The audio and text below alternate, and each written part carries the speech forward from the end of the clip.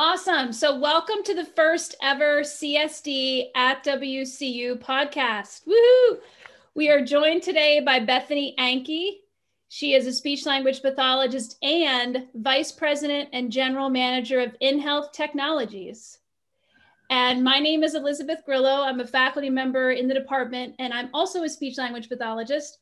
And we are joined by 33 second-year graduate students who will be able to ask questions at the end, towards the end of the interview as well.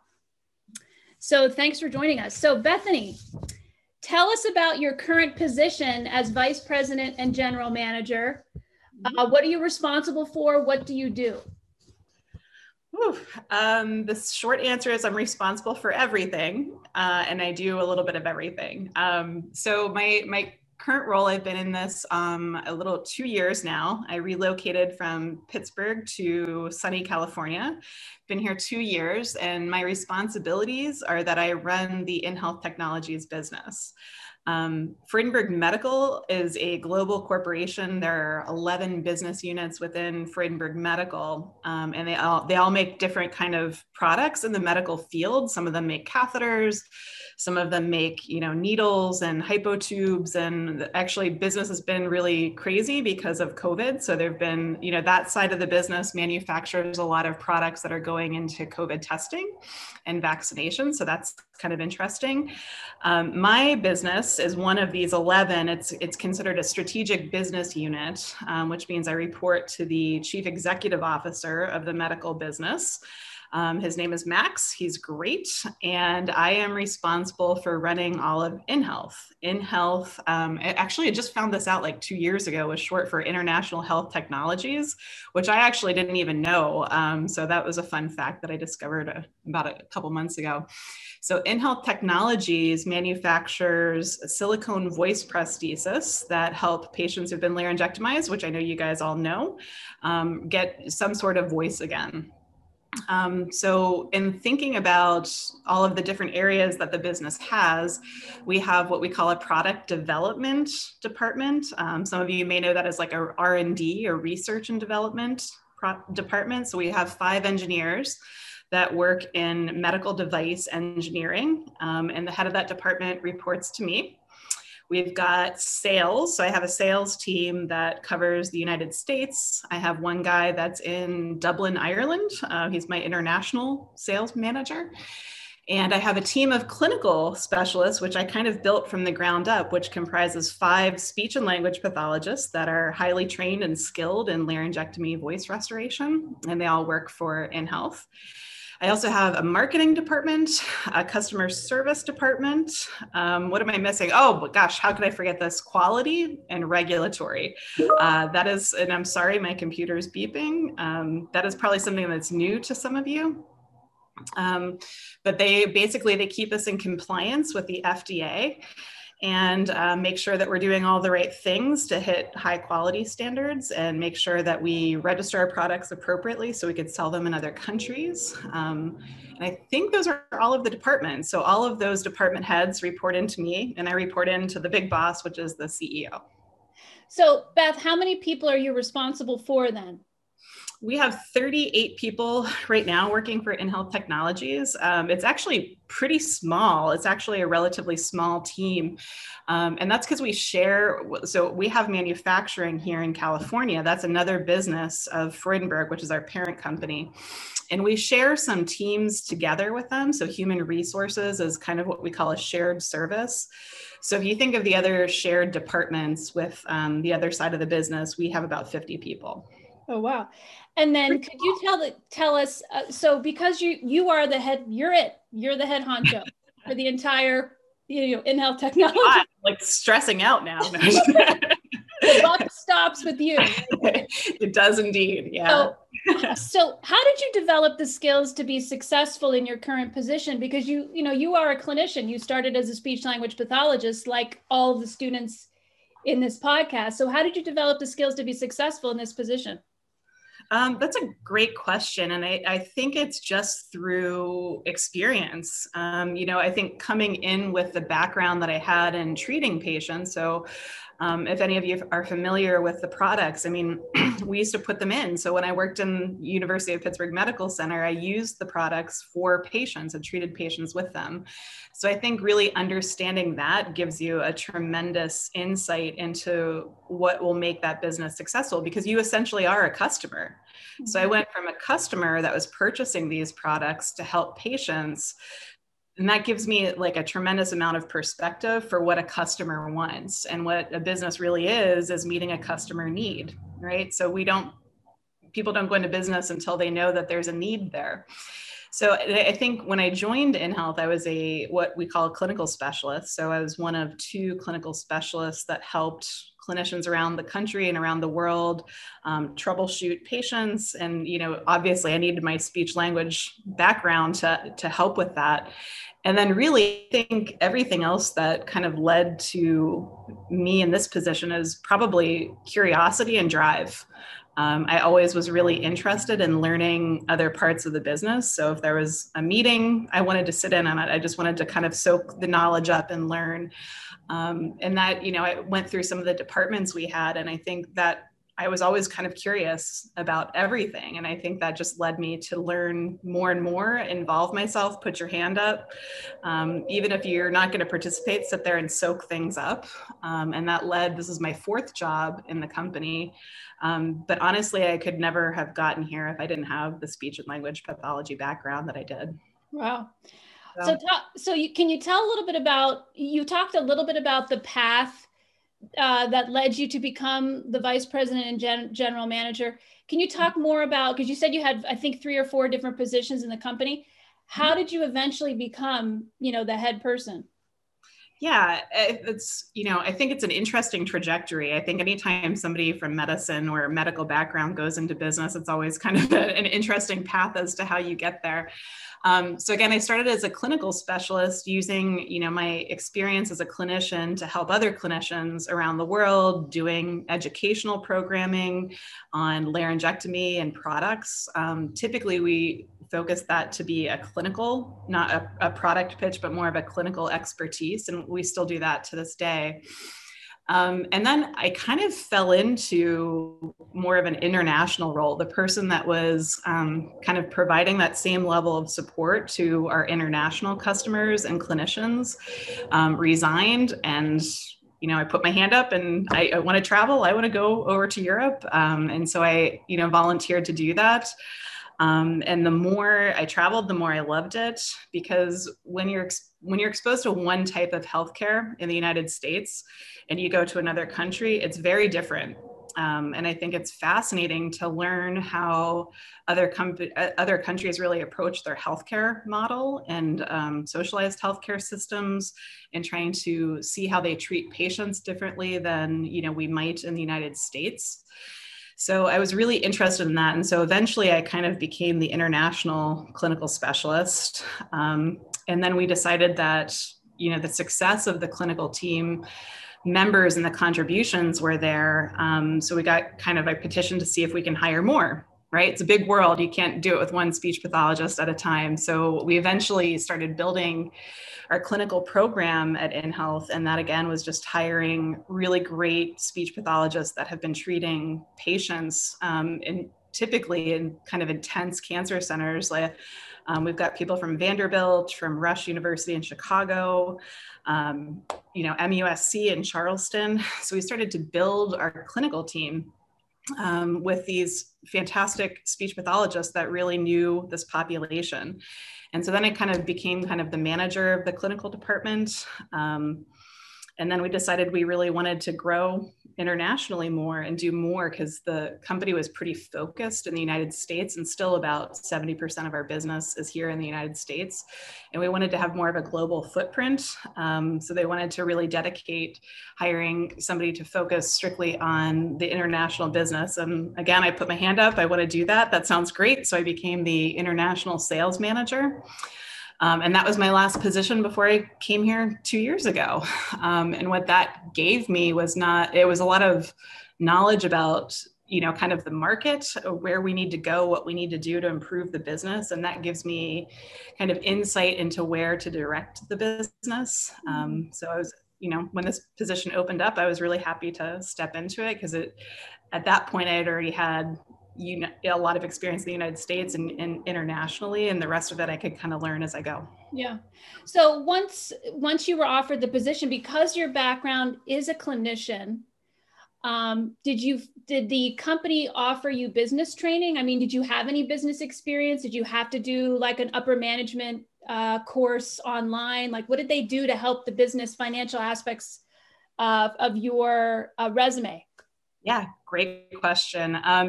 This company has been incredibly supportive of me. I think, we're kind of an odd business, and the fact that we're kind of a niche market, we say we're a very focused business unit, and that we really only do ENT products. We don't do anything else.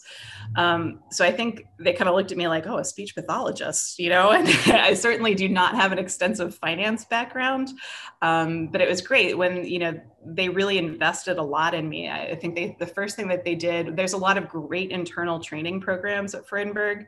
So I went through 2 leadership development programs where they're basically teaching you not to be a manager, but to be a real leader, and focusing on what it takes to develop people. So that is probably my favorite thing. I've actually now done 3 of those through Freudenberg themselves, and they partner with business schools in Europe. And then they sent me to a finance course, a finance for non-financial people that's the true name of the course. Who knew? It's like finance for dummies, only finance for non-financial people. So I went to one of those within the company, and I went to one at University of Chicago booth. But to be honest with you, I think the most amount I've learned about finance and the background and accounting, and that has just been on the job. I have a tremendous director of finance. She's been around for a really long time. She's my right hand. She fills in my gaps. So it's really about having a good team. So where I'm strong, doesn't have the exposure, and where I'm weak, she's great. So she's my finance guru.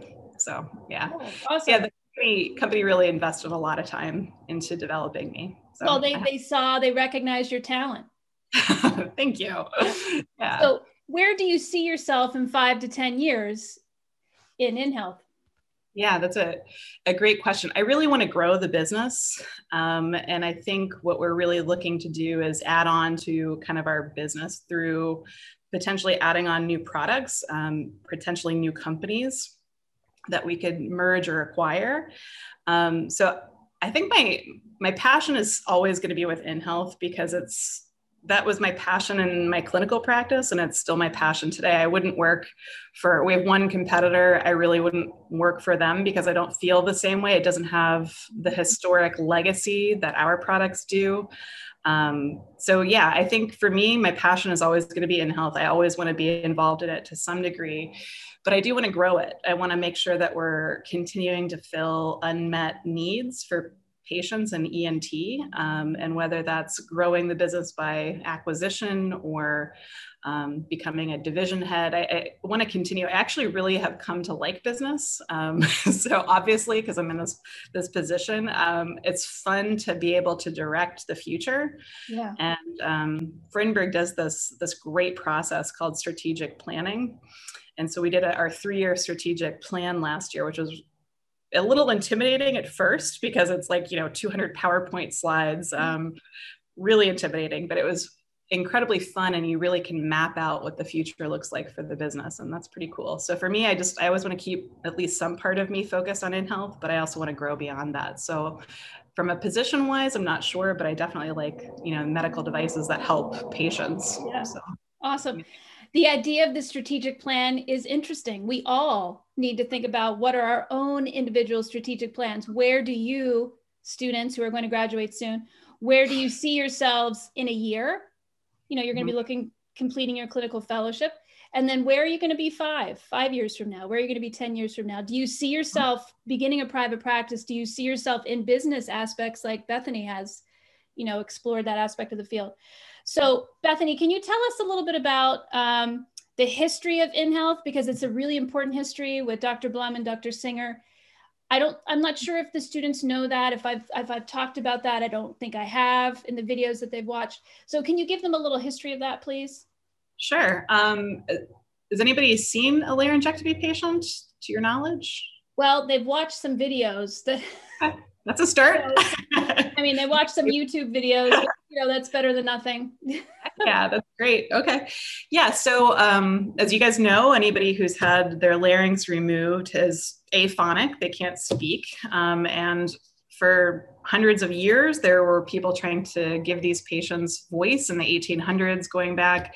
Nobody could find a way to give these patients their voice back that was relatively human sounding, easy, safe, replicable. So I'm sure you're all familiar with the electrolarynx, right? So that was really the go-to for voice restoration, that and what we call esophageal speech, which is essentially, not to make it oversimplify it, but it's basically swallowing air, burping it back up, and talking on the burp. So you're using the airflow to vibrate the upper esophageal muscle, sphincter, and then that causes voice. So fast forward to 1978, Dr. Eric Blom is a Ph.D. level speech pathologist, and he worked for an ENT practice, and he was really interested in this patient population.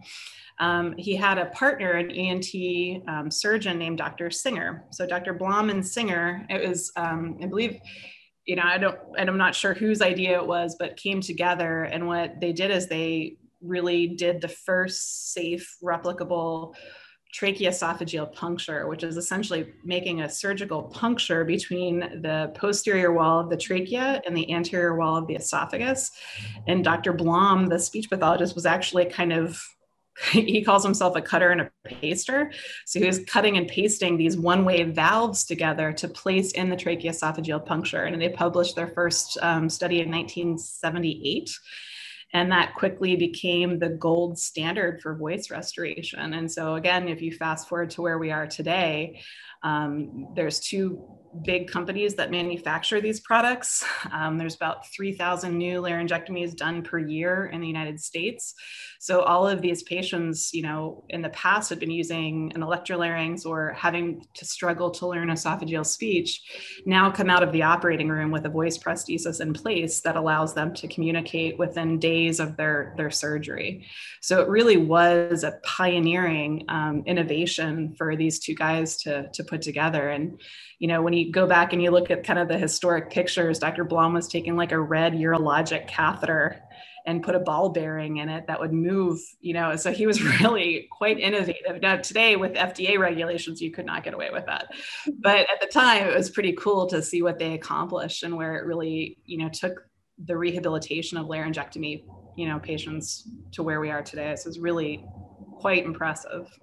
So did Blom and Singer then partner with InHealth to mass produce these products? Is that what happened eventually? Yeah, I got all excited about the clinical thing. I forgot how did they get these things produced. So actually, I think they worked with Bavona to start, and then they moved. So InHealth Technologies, again based here in California, was manufacturing silicone products and medical device. So Dr. Blom, I think they were ready to leave Bavona. Maybe they weren't taking it to the next level. So they partnered with InHealth Technologies. And again, this was so far back, I think it was called Helix Medical at the time. And they've been the sole producer of Blom-Singer voice restoration products since the early 80s, I think 1982. So it's really a legacy historic product. And then we got our first competitor, I think in the mid 80s, which is a European-based company called Atos Medical. And really it's like kind of Coke and Pepsi. There's two competitors in this arena. And, I like the history of Blom-Singer because everything that they did, how we got to where we are today, they did it the hard way, right? Mm-hmm. They didn't come in and improve a product. They actually pioneered a surgical procedure and invented a product to cure, not to cure, but to really find a solution for these people that couldn't communicate. So for me, the history is really important. Mm-hmm. Honoring Dr. Blom's legacy is really important. Mm-hmm. He's still around, still inventing. Liz has met him, I think, a couple times. Yes, and every time I meet him, I'm always in awe and in shock. And I get to meet Dr. Blom. I'm like, hello. We're like, who is this crazy lady? Who I'm like, hero worship. Hello, you're amazing. You've improved the lives of thousands and thousands of people across the world. Can I get your autograph? I took him to Europe for a conference, and I didn't get to eat dinner because I was taking pictures of everybody with Dr. Blom and their cell phones. So I was like, next. I did not eat that night, so it was all right. It was all right. But he's like an icon, especially in ENT. So yeah, it's awesome. And Dr. Singer is still practicing, I think, somewhere in the Bay Area of San Francisco. So he's still a practicing ENT surgeon. So wow, yeah. Look at this legacy, and you're part of that legacy, Beth. It's a lot of responsibility because it is very important to me. And I think as a speech pathologist myself, it really resonates with me. And so I do take it very seriously. I do tend to be pretty passionate when things go wrong. I'm like, what do you mean? We can't have this.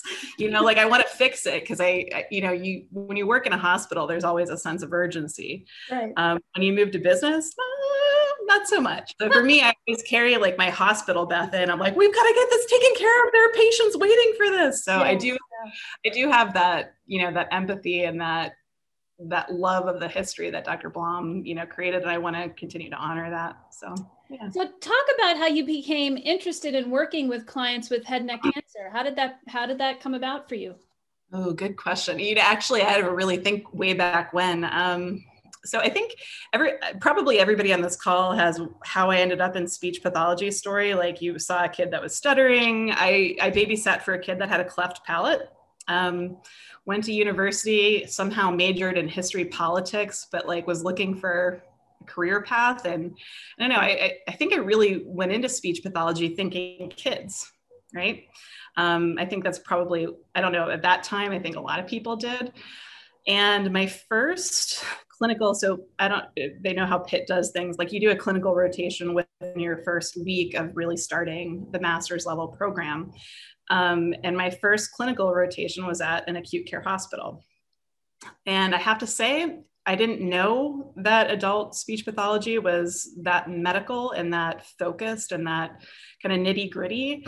And it was love at first sight. I walked into Liz UPMC Passment with Jim Coyle, Dr. Jim Coyle. And I never wanted to see a kid again. I was 100% adult acute care, head and neck cancer. And when I saw voice restoration for the first time and changing voice prosthesis and the impact it has on patients, it was over for me. I was like, that's it. I know what I'm doing.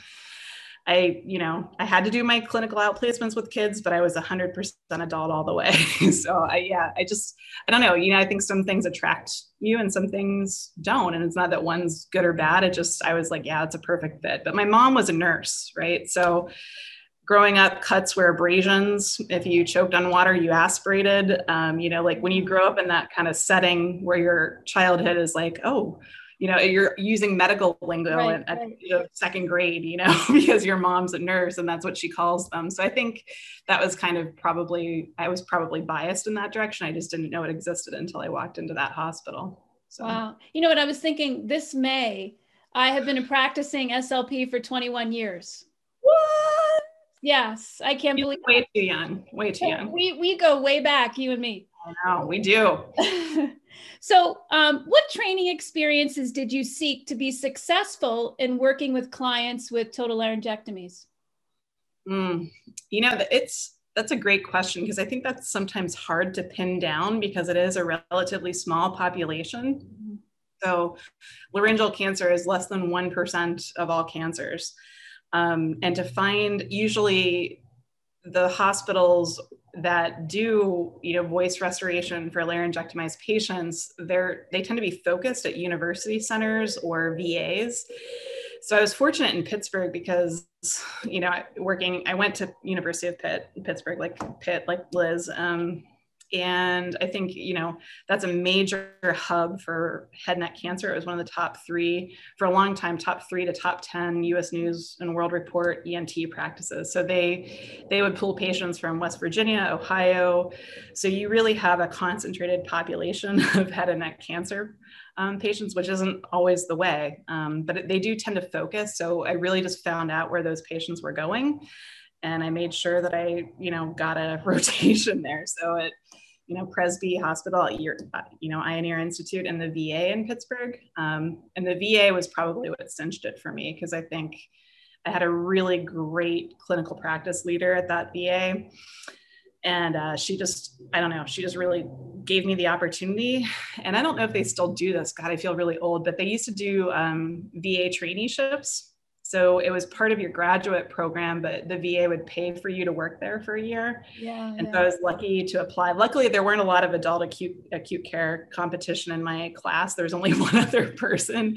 Everybody else was 100% peds. And yeah, so I was able to get a VA traineeship, which really allowed me to focus on almost all head and neck cancer. So yeah, and then I think it helped that you knew right away. Like you said, when you first walked into that first semester clinical rotation, you were like, this is it. This is what I want to do. So you were able to plan, getting you to the end point from the very beginning. Yeah, absolutely. And again, it is where you're based. I mean, if you're in Wyoming, you're not going to see a ton of head and neck cancer patients without having to drive 4 hours, but being in Pittsburgh, which is, surrounded by 3 states, I was able to do that. So it was a great opportunity. And you're right. It was a lot of planning. It was knowing right up front and making sure that I did all of that to get that exposure. Did you do anything else outside of the graduate program, like the Blom-Singer course? What else? Did you do anything else outside of the graduate program? Yeah, gosh, I completely forgot about that. But yeah, there were 3 people in my class that we road tripped from Pittsburgh to Indiana, probably trying to save money for gas and stay. We all shared a room in a hotel in Indianapolis, which is where Dr. Blom taught the Blom-Singer voice restoration course. And I think it was my second year of grad school in the summer. So we signed up for that. We paid out of pocket for it, but it was worth every penny. And it was tremendous. So that's one of the few courses you could actually get hands-on experience by changing a voice prosthesis, which today, a lot of restrictions on that. So probably unable to do that now, but at the time it was great. So yeah, we did the road trip. I'm trying to think if I did anything else. The traineeship at the VA, anytime like one of the companies, like our company would host a training, I would attend if I could. So yeah, I just wanted to make sure I was getting as much exposure as possible. What do they still offer the Blom-Singer course? Is that still an option?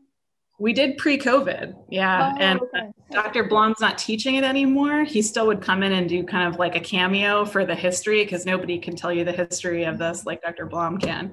But the guy who replaced him in his clinical practice, Byron Kubik, he would teach the rest of the course. And so pre-COVID, I think we were still doing it. I think we did like 5 or 6 a year. Oh, wow. Yeah, it was great exposure. And again, we have a little bit more restriction on who can change the voice prosthesis, but you could still be in the room with somebody having their voice prosthesis changed and learn even if you're not the one doing it. So yeah, they had a great group of people that would like allow students to come in and change their voice prosthesis, which is, I mean, wow, what a blessing, right? To have a patient do that. So it's pretty cool. Yeah. So hopefully we'll be able to resume it after, the world recovers from COVID. So how many do clinicians come from all over the country, from all over the world to attend the course? Yeah, all over the world. We had a group of surgeons. The last one that we had internationally, we would always get surgeons from the Middle East. We had a couple people from Saudi Arabia. We had a big group of surgeons from Croatia and Zagreb. They would come about, once every 2 years. They would bring in, new surgeons to train with Dr. Blom. So yeah, mostly it's not super conveniently located. It is in Indianapolis. So especially in the winter, you don't necessarily want to be there. Yeah, we did pull people from around the world mostly, but the last couple of years, tons of students, graduate students, to the point where we were actually going to offer like kind of a second graduate level course. So. Oh, cool. And is it like a week? Is it a weekend? Is it a 2 to 3 day kind of conference? Yeah, it's 1 full day lecture and then a half day lecture hands-on. So it's a Friday, all day Friday, half day Saturday. It used to be Saturday, Sunday, but I think I can't remember why we switched it, but yeah. Cool. And a lot of times, as a company, we're highly vested in having people trained to take care of this patient population, because it's not your typical area of speech pathology. So we will often sponsor and give people the cost of signing up for the course. Sometimes we'll pay for hotel and travel because we want to have more clinicians be able to help these patients. Right. Yeah. Qualified, people who know what they're doing. Right. Yeah. Right. Exactly. Yeah. So what are some important tips to help the students be successful in working with clients with total laryngectomies? Yeah, don't be lured in by the symptom. I think when I look back to the start of my clinical practice, it was always like you looked at the symptom, but you didn't dig beyond it because it seemed really superficial. In a way, I hate to say this because again, it's oversimplifying, but changing a voice prosthesis, and Liz, you probably heard me, is sometimes like plumbing. There's a leak, you take one out, you put one in. And that's kind of an old school. I think there was a lot of tribal knowledge passed down, that you take a voice prosthesis out, you put a voice prosthesis in. But what I always tell people now is, if a voice prosthesis isn't acting the way you think it's supposed to, it's like an awooga, awooga. It's a sign of an underlying problem. And I think, kind of breaking that tradition of that tribal knowledge, take one out, put one in, and really digging deep to understand what's causing that to fail. So it's really doing modified barium swallows or dropping a scope to see what's happening in the pharyngoesophagus. So I think it sometimes can seem too simple, but there's always something else going on there. And to give these patients the best success, you've really got to dig to the underlying problem. It's not just taking one out and putting one in anymore.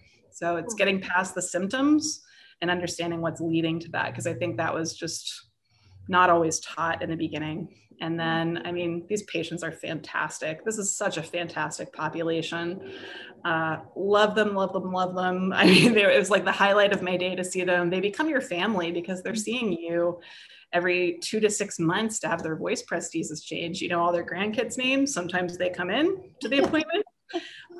You're loading a voice prosthesis into a gel cap and talking about, what happened at the wedding that they went to last week. These guys, they're just a fantastic group. So you really get to know them personally when you see them on such a frequent basis. So I think it's just, keep your heart open. They're great people, and, always find the best way to advocate for them, because they're not always, like most patients are not great at advocating for themselves.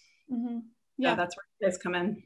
Yeah. So I was hoping you could talk a little bit about because you're in such a highly medical part of the field, what is it like to be working closely with physicians, specifically ENT physicians? Because oftentimes you as a speech language pathologist will know more than the ENT, right, about how this works. So what is that like? Talk about that experience.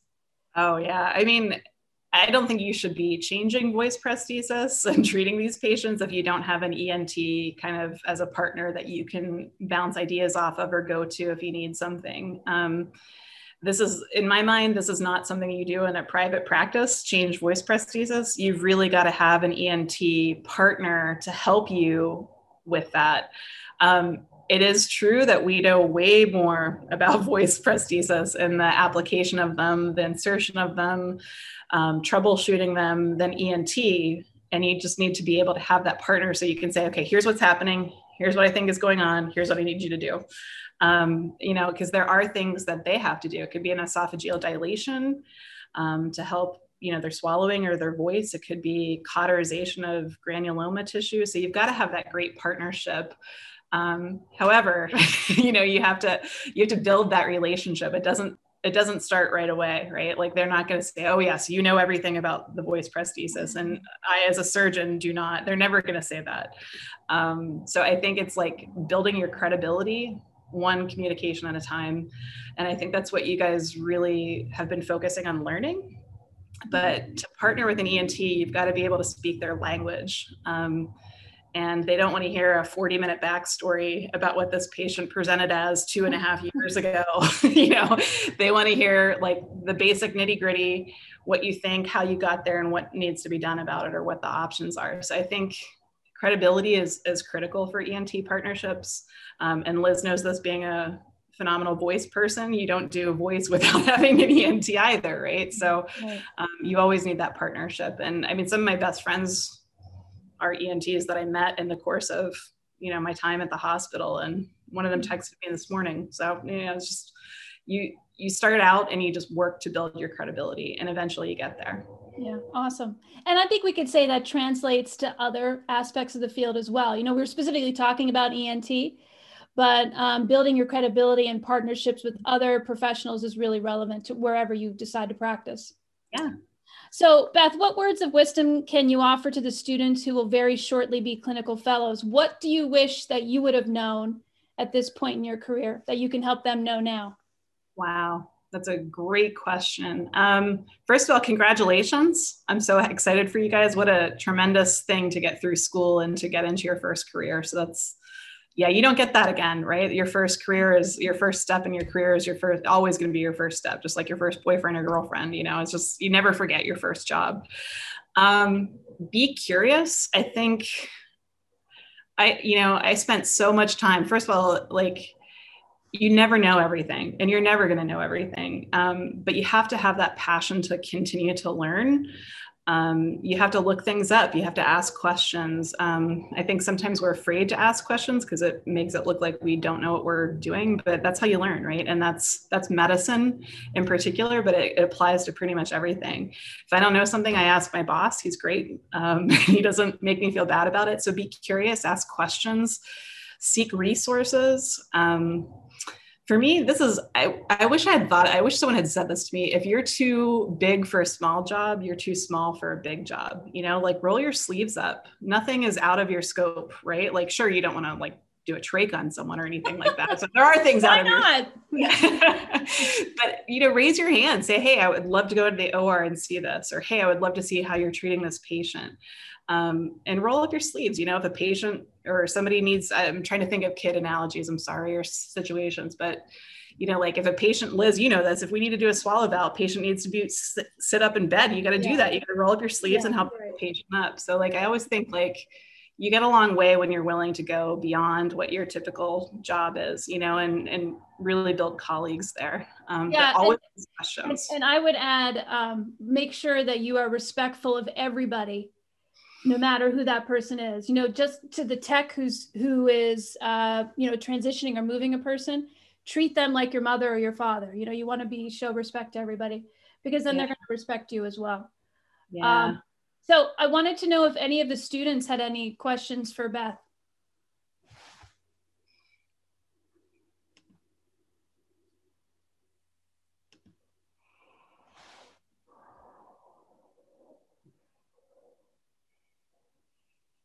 Do you get to unmute them or do they No, they can unmute. They can go ahead. Okay. They usually have a lot to say. So I did have a question about how you got into medical, but you answered that. So that was really neat to hear about. And so your clinical fellowship was also in medical, I'm assuming. It was, yeah. And it was not the perfect job. I was there for a year until the perfect job opened up. And not enough supervision, but this is when you ask questions, and because not every job you're gonna, you know, sometimes they're looking for someone to come in and help and they don't spend enough time training you. And that's where taking responsibility for your own learning is critical. So yeah, I didn't get a ton of supervision my first year, but when I really look back, I'm so thankful I had that time within the grad program at great hospitals with great instructors, and I could still reach out to them. So yeah. So always medical. That first day really ruined me for kids. It was all over after that. So I love kids, but it was just like, cool. Is anybody interested in going into the medical side of things? Maybe? Do it. Liz is one of the few people that really, when I met you, you were like great at acute care, great at voice. Like sometimes you really polarize. Liz was awesome at everything. Fees, dysphagia, rehab. She did everything. Well, not in the beginning. I wasn't good at everything. I remember my clinical fellowship, like the first 3 months. I don't know if I've told the students this yet, but I remember going to my office at lunch and not eating and just laying on the ground. Because I was exhausted, because I was like, I don't know what I'm doing. I was physically exhausted. I was mentally exhausted. I was emotionally exhausted, because you see a lot of bad things that happen in acute care, you know? So those first couple of months, I didn't know what the hell I was doing. So somehow I got through it. Hey, that's a good tip. Always make time for lunch, because like you're running around all that. I mean, like I say that now, and I think I don't even know if I ate lunch today. But yeah, always try to carve out some time for yourself. And that's one other thing. I'm just going to throw this out there because this has been something that as I become more of a leader at the business, career life cycle management. Think about that. I mean, not your needs are going to change in your career with your life, right? Whether you get married, you're taking care of a parent, you have kids. I mean, think about how you can work on your career simultaneously. There are things that, I think we're getting better as a society to think about how we're managing careers with life and finding some sort of balance. I'm not talking about work-life balance, it's different, but like tailoring your career so you're not losing all of the training that you guys have worked so hard for when a life episode happens, because it happens, right? But just continuing to find ways to, keep focused on your career, even when life changes, I think it's really important. That's something that's been really important to me in hiring and keeping people, is being flexible when things change with their life. And especially if they're a value add, you really don't want to jeopardize having such an amazing employee because, they need a little bit more extra time at home or some, like basically some flexibility. Yeah, so that's a really good point, Beth. I want to come work for you. Come work for me. It's always sunny in California. Lots of sunscreen though. Yeah, that's okay. That's a good trade-off. I can handle that. So does anybody else have any other comments or questions for Bethany? I was curious about one thing kind of related to the whole work-life conversation. Where did you move when you lived in Europe? Where were you living? I actually never relocated there, believe it or not. I traveled back and forth all the time. I looked into it. I really thought about moving to London. But at the time, like, it's kind of not to go into a long backstory, but like, I don't think the company was fully vested in really they weren't sure if this was the right path. So I was like, hey, I'm not moving there until you guys are committed because I'm not moving my life across the ocean but it worked out. And then when they did commit to it, I was thinking of relocating there, but then I kind of just was like, let's hire somebody based there. So yeah, but I definitely was looking at London. Easy, expensive, but they speak the language, kind of, sort of. Yeah. Yeah.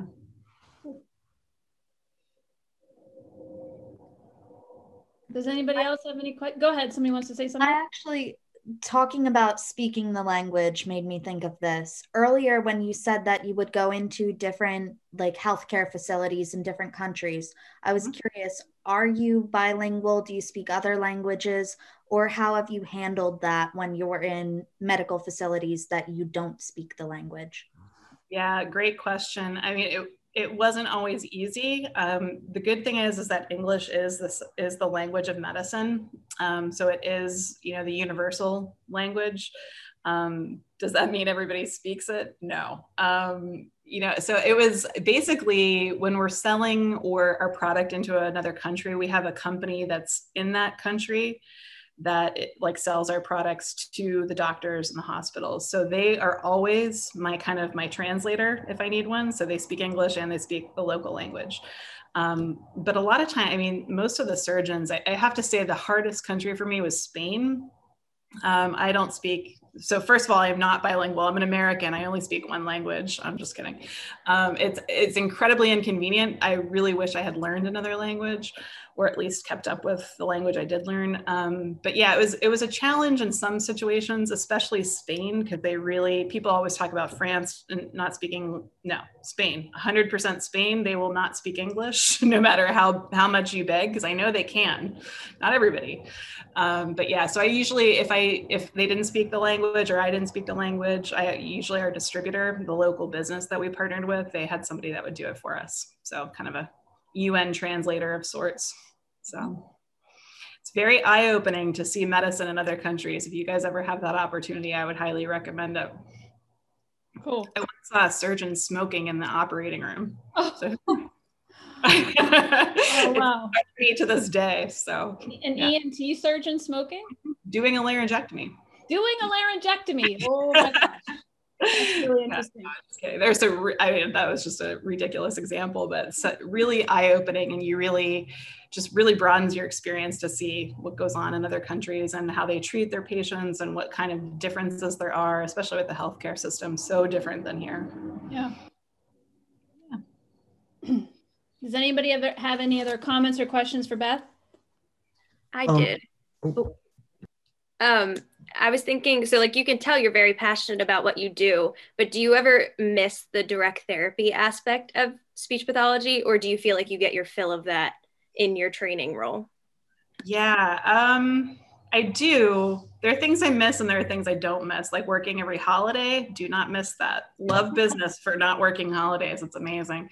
Because there is no vacation time in acute care, right? I do, but I think what's great about this company, I didn't mention, we also have 4 patient consultants that work for us. And I think through my travels and a lot of the educational programs that we did, I get a lot of exposure to patients. I do miss doing fees and modified barium swallows. I kind of like, sometimes if I was seeing somebody, I'd be like, let me just take them down to the suite and do a modified myself. I'll get this over in 30 minutes. We'll solve the problem. So I do kind of miss that. But yeah, I think I get enough exposure to, patients now that I don't miss it entirely like I would if I were in, a different business. So yeah. Great question. Xander, did you have a question for Beth? Yeah, I was curious what some, maybe like the top 3 things that you look for in SLPs that you hire. Oh, good question. That is a good question. You're going to make me think about that for a minute. So Xander, I'm speaking kind of from my current role, but let me take myself back to hospital, Beth, for a sec. So Liz, what was we really want to go back there? I think I was thinner for sure. So, me too. Climbing all those stairs in between the floors of the hospital really kept your metabolism up. Yes. I think it was always the experience, and you always want someone who has some degree of experience. They're never going to be perfect at anything, but like, especially for medical, right? I'm not going to hire somebody who had never set foot in a hospital before. So I think experience is one, but you have to get that experience. And if you don't have it, then you need to, raise your hand and say, this is what I want to do. This is where my passion is. This is where I'm applying for this job because I want the experience and I'm willing to put in the work for it. Team players, I think, are really critical because you never know, you need someone to cover for you or you need to cover for them. You got to have someone that works really well with a team. That was always a big focus for me. And then really, like, what's your drive? Like, what gets you up in the morning? What do you love about speech pathology? Like the interview question that I always ask people is, what motivates you versus what gives you stress? What do you avoid doing at your job? What do you love to do at your job? Because really, I would plan on 30% of your job is always going to be terrible. 70% is going to be amazing. Always plan that 30% you're not going to love it, right? So what is that 30% that doesn't get you motivated to go to work in the morning? How can we work through that together? What really drives you? What do you want to do? So I think those are the questions that I just try to get to know what really makes people tick, because that's how an interview, the other thing too is an interview is 2 ways, I love when people come in. I did 2 interviews last week for different positions. Come in and ask me questions. Ask me what our goals are as a business. What do we, where do we want to go? Like Liz asked me, where do we want to take this business in 3 years? What career paths do you have for me? If I'm, performing, how are you guys going to develop me? Those are the things that make a valuable employee when they're asking kind of questions for themselves as well, because it's a 2-way street. Mm-hmm. Employment has to work for both parties. So yeah, no, that's a really good point. And we are going to talk later tonight when we're done talking with you, Beth, we're going to talk a little bit about resume and interviewing. But one thing I always tell students or people who are looking for jobs, make sure you know the entity, do your research. If it's a hospital, read their mission statement. How many beds do they have? What are their specialties? If it's a school district, same thing. How many students do they have? How many SLPs are in the district? So know know who you're interviewing with so that you have some background about them and you can impress them with questions you can ask them, like Beth is saying. Yeah. Yeah, when someone comes in, when they've done their homework, and it doesn't need to be perfect. You can mispronounce things. You can say, hey, I saw this on your website. I'm interested in this. Yeah, I love it when people come in and ask me questions. And I especially love when they ask me, what do you like about this company? You know, because I've been there 11 years now. So speaking Liz, I think I'm now matching clinical with business years of experience, which is super weird. But yeah, like I think, you know, when someone comes in with those types of questions, you know, there's a lot of trying to retain talent is incredibly important. It's a hard world. People job jump really easily. And you know, it's time consuming to constantly be hiring for someone. So I think asking the questions about how I can, you know, develop within your company is completely a legitimate question this day and age. In the past, not so much. But now, because employment is a two-way street, it's really important that you ask those questions for yourself as well. Mm-hmm. Yeah, that's a really good point. Thanks, Beth. Does anybody have any other questions or comments?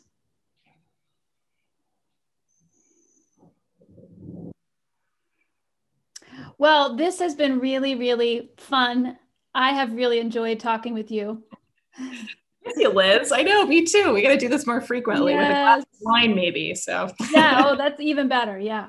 Yeah. I wish you guys the best of luck. Awesome. Congratulations. So fun to be out of school pretty soon and out in the workforce. You know, make the most of it because it's really cool to have your first career and your first job and learn as much as you can. Cut yourself some slack. Be nice to yourselves. It's tough. You know, when you don't know everything, you beat yourself up, especially speech pathologists. We tend to be type A. Yes. So yeah, enjoy it. Have fun with it. Thank you, Beth. All right. Thank you guys. Good luck. Bye. Take care. Bye. Thanks, everyone. Bye.